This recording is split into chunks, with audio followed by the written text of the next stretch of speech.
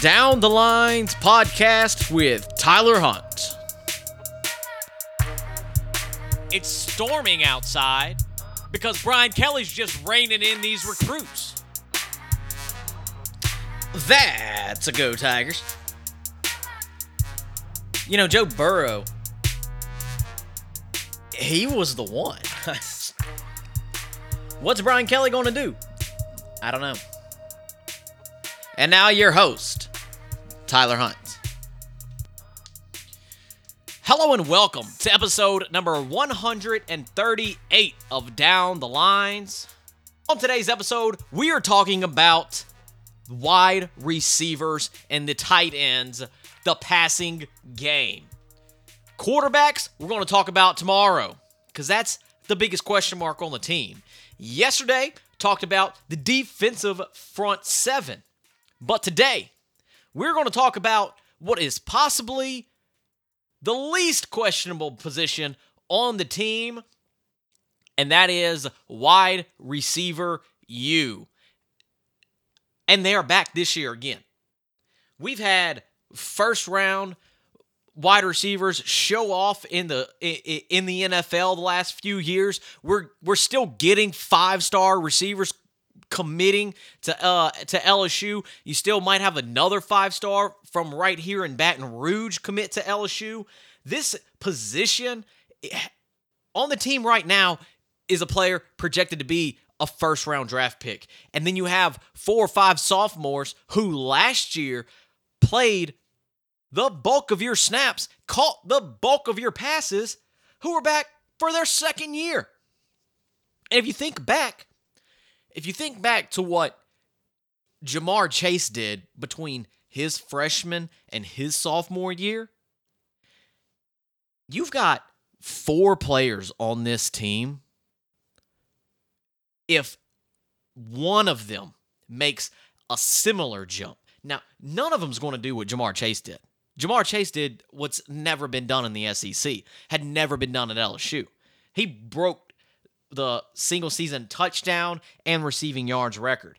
And he also had the best quarterback in the history of college football throwing to him. So I'm not saying that any of these guys are going to do what Ja'Marr Chase did. Don't get me wrong. But the growth that Ja'Marr Chase had between his freshman year and his sophomore year, from catching 10 passes or 20 passes for a couple hundred yards to going to, 1,900 yards and 22, 23 touchdowns, a first-round draft pick after sitting out an entire year. I'm not saying that they're going to make that kind of jump, but listen to the numbers that the sophomores, the true sophomores on this team had last year. We're going to start with Jack Bech, who was possibly the best wide receiver on the team last year once Keyshawn Boot got hurt. 43 receptions, 489 yards, and 3 touchdowns. All of those are double what Ja'Marr Chase had as a freshman. Now, he had to be the go-to receiver on last year's team. He doesn't have to be the go-to receiver on this year's team because Keyshawn Boot is back. Keyshawn Boot's going to be playing. After Jack Bech, Malik Nabers.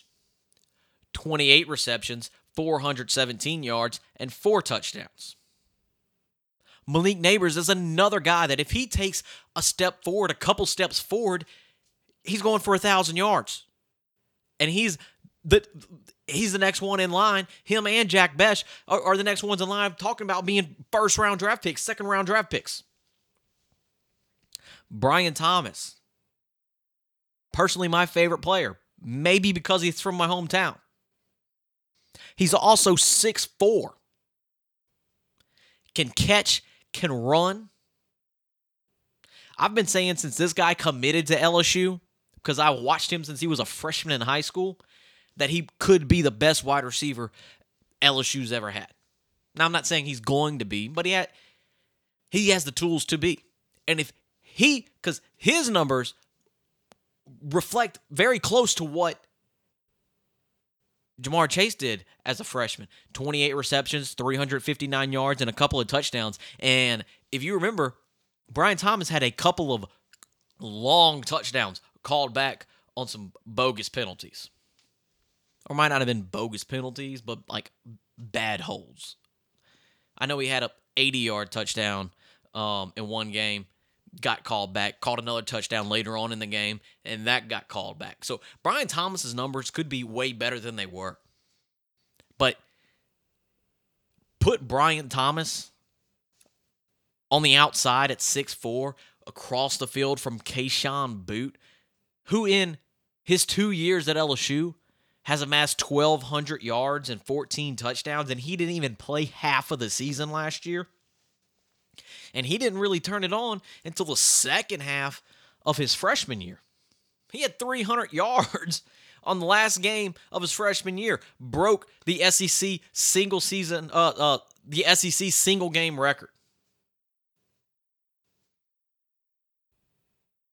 That's half of the wide receivers on this team that I've mentioned.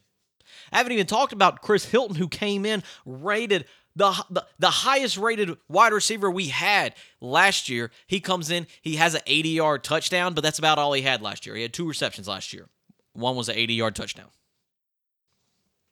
And in the spring, people couldn't take their eyes off of him.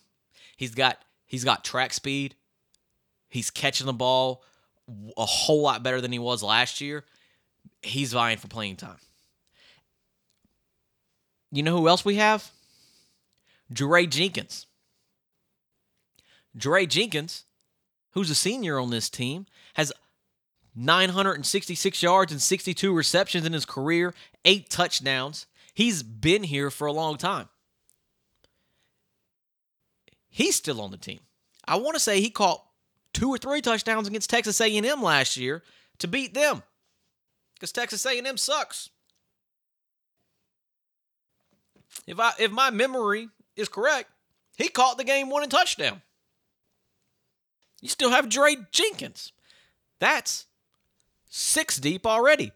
And that doesn't count Kyron Lacey, the transfer from ULL, who had 300 yards in each of his seasons at ULL and 10 touchdowns. So he comes in with experience. He adds depth to what is a dynamic wide receiver room. Look at what you got. You've got Keyshawn Boot, Malik Neighbors, and Brian Thomas, who can all line up on the outside and take the top off the defense. They are all deep threats. Brian Thomas is at 6'4". You go down to the red zone, you could just throw it up to Brian Thomas. Not many cornerbacks are going to outreach him. Keyshawn Boot had, 9 touchdowns last year in 5 games? And most of them came in the red zone? What is he, 6'1", 6'2"? He was catching them on slants. You get Keyshawn Boot in the red zone,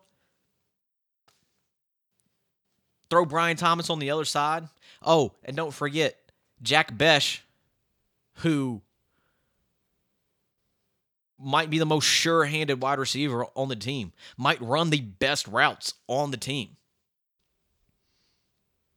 I was watching some of the spring drills. Every single time Jack Bech lined up, he was open and caught the ball. It didn't matter who was guarding him. He was getting open because his routes are so prestige. And you have Malik Neighbors, who was the biggest big play threat you had on the team last year. He averaged 17, 18 yards a catch last year. You get a freshman in and Landon Ibieta, who's more in the mold of Jack Bech. He might not play a lot this year, but you're going to see him out there. And that's the wide receivers. You look at tight end, you get Jack Mashburn, who, once he started playing last year, you started running the ball last year. And I mean, Jack Mashburn goes in at tight end, Tyrion Davis-Price goes for 200, 300 yards against Florida, whatever it was. I think Kentucky was the first game they used Jack Mashburn, who came in, and Tyrion Davis-Price just started gashing him. Mashburn could come in, be your blocking tight end. Cole Taylor, This dude's like 6'7". He came in the same class as guy's name slipping my mind. The 5-star tight end, highest ranked tight end we ever had, Arik Gilbert. He came in with Arik Gilbert. I was watching both of their tape. I was like, I don't know why Cole Taylor isn't ranked higher than Arik Gilbert. Now, we know why. Arik Gilbert was a freak of nature, and he showed it the few games that he actually played. But I think Cole Taylor, he gets more comfortable, especially under Mike Denbrock, who I have yet to talk about. Mike Denbrock's offense can really shine, can really let all of these guys shine. Because if you look at what Mike Denbrock did at Cincinnati, I know what you're thinking. Oh my God, it's Cincinnati. They played in the AAC. Well, guess what? His quarterback holds all the records for total yards in the AAC history. If you look at the wide receivers and tight ends, last year they had 7 guys who caught more than 20 passes. They had 8 guys have over 200 yards receiving. 1 was a running back, 5 were wide receivers, and 2 were tight ends. So he's getting the ball everywhere. That says that that's promising if you're Cole Taylor and you're trying to show that you want some playing time, that you're the best receiving option you have at tight end. Cole Taylor's going to have to watch out because you get Mason Taylor coming in. He is a freshman. He was a 3-star. I watched him in the first game on the ESPN last year when I forget where he comes from. He played in Florida. The first game of the season last year, he had 13 catches for about 170 yards and 2 touchdowns. I thought he was a 5-star tight end because he looks like it. Mason Taylor's going to fight for some playing time on this team. Whenever you see him out there catching 10, 12-yard digs, turn them in 25 yards, see him lined up in the red zone, he's going to take some playing time for Cole Taylor if Cole Taylor doesn't step it up.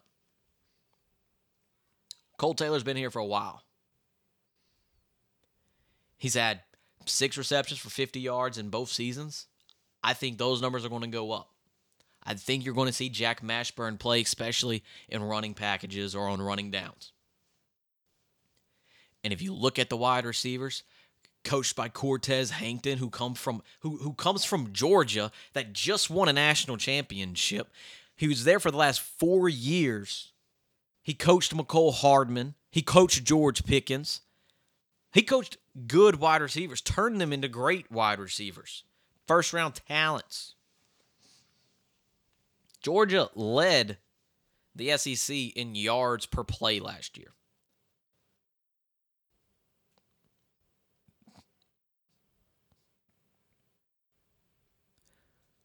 Look at this starting. Think of this starting lineup at wide receiver.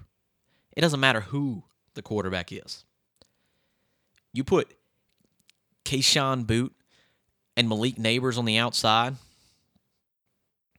Jack Besh in the slot. Even better. Put Brian Thomas and Malik Neighbors on the outside and throw Keyshawn Boot and Jack Besh in the slot. And then put John Emery in the backfield. That's scary. That's really scary. That is almost 2019 scary. If Neighbors, Besh, and Thomas can take that step forward, which Besh doesn't have much of a step to take forward. He led the team in receptions last year after Keyshawn Boot went down. He was the best wide receiver on the team after Boot went down. If Boot's coming back, if he's every bit of the Bootsy that we have seen, which I have no reason to believe he's not, Besh plays like he did last year, Thomas and Neighbors take a step up. Oh, and don't forget Chris Hilton and Jeray Jenkins. You might not even need the tight ends. But you're going to use the tight ends because Mike Denbrock uses them. Brian Kelly uses them. This wide receiver group is going to continue wide receiver U. I don't care who the quarterback is, which I will get into tomorrow. But I don't care who the quarterback is.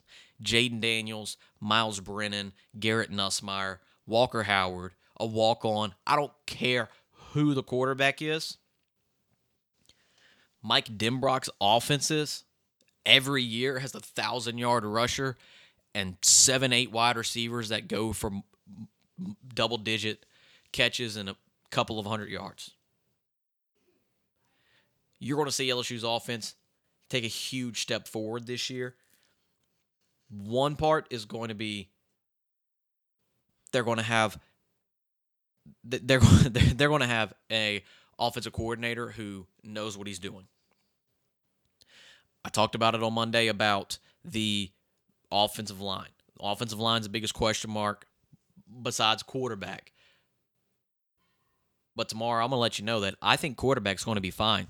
Because if you look at who the quarterback's throwing to, as long as the offensive line holds up, it doesn't matter who the quarterback is. You've got playmakers. You got playmakers on the outside. You got playmakers in the backfield. You don't even need a playmaker at quarterback. But if one of these guys steps up and is a playmaker, you're talking about a 4,000-yard season. LSU threw for 3,000 yards last year in an offense that couldn't get their head out of their ass. Last thing before I go. LSU is returning 312 career receptions and 4,000 yards and 43 touchdowns. That is unheard of. After the national championship season, you returned 3,000 yards, but 2,000 of them didn't play because Ja'Marr Chase sat out. Ja'Marr Chase didn't play last year. Keyshawn Boot gets hurt. And you got Neighbors, Besh, Thomas, and Jenkins who all came back.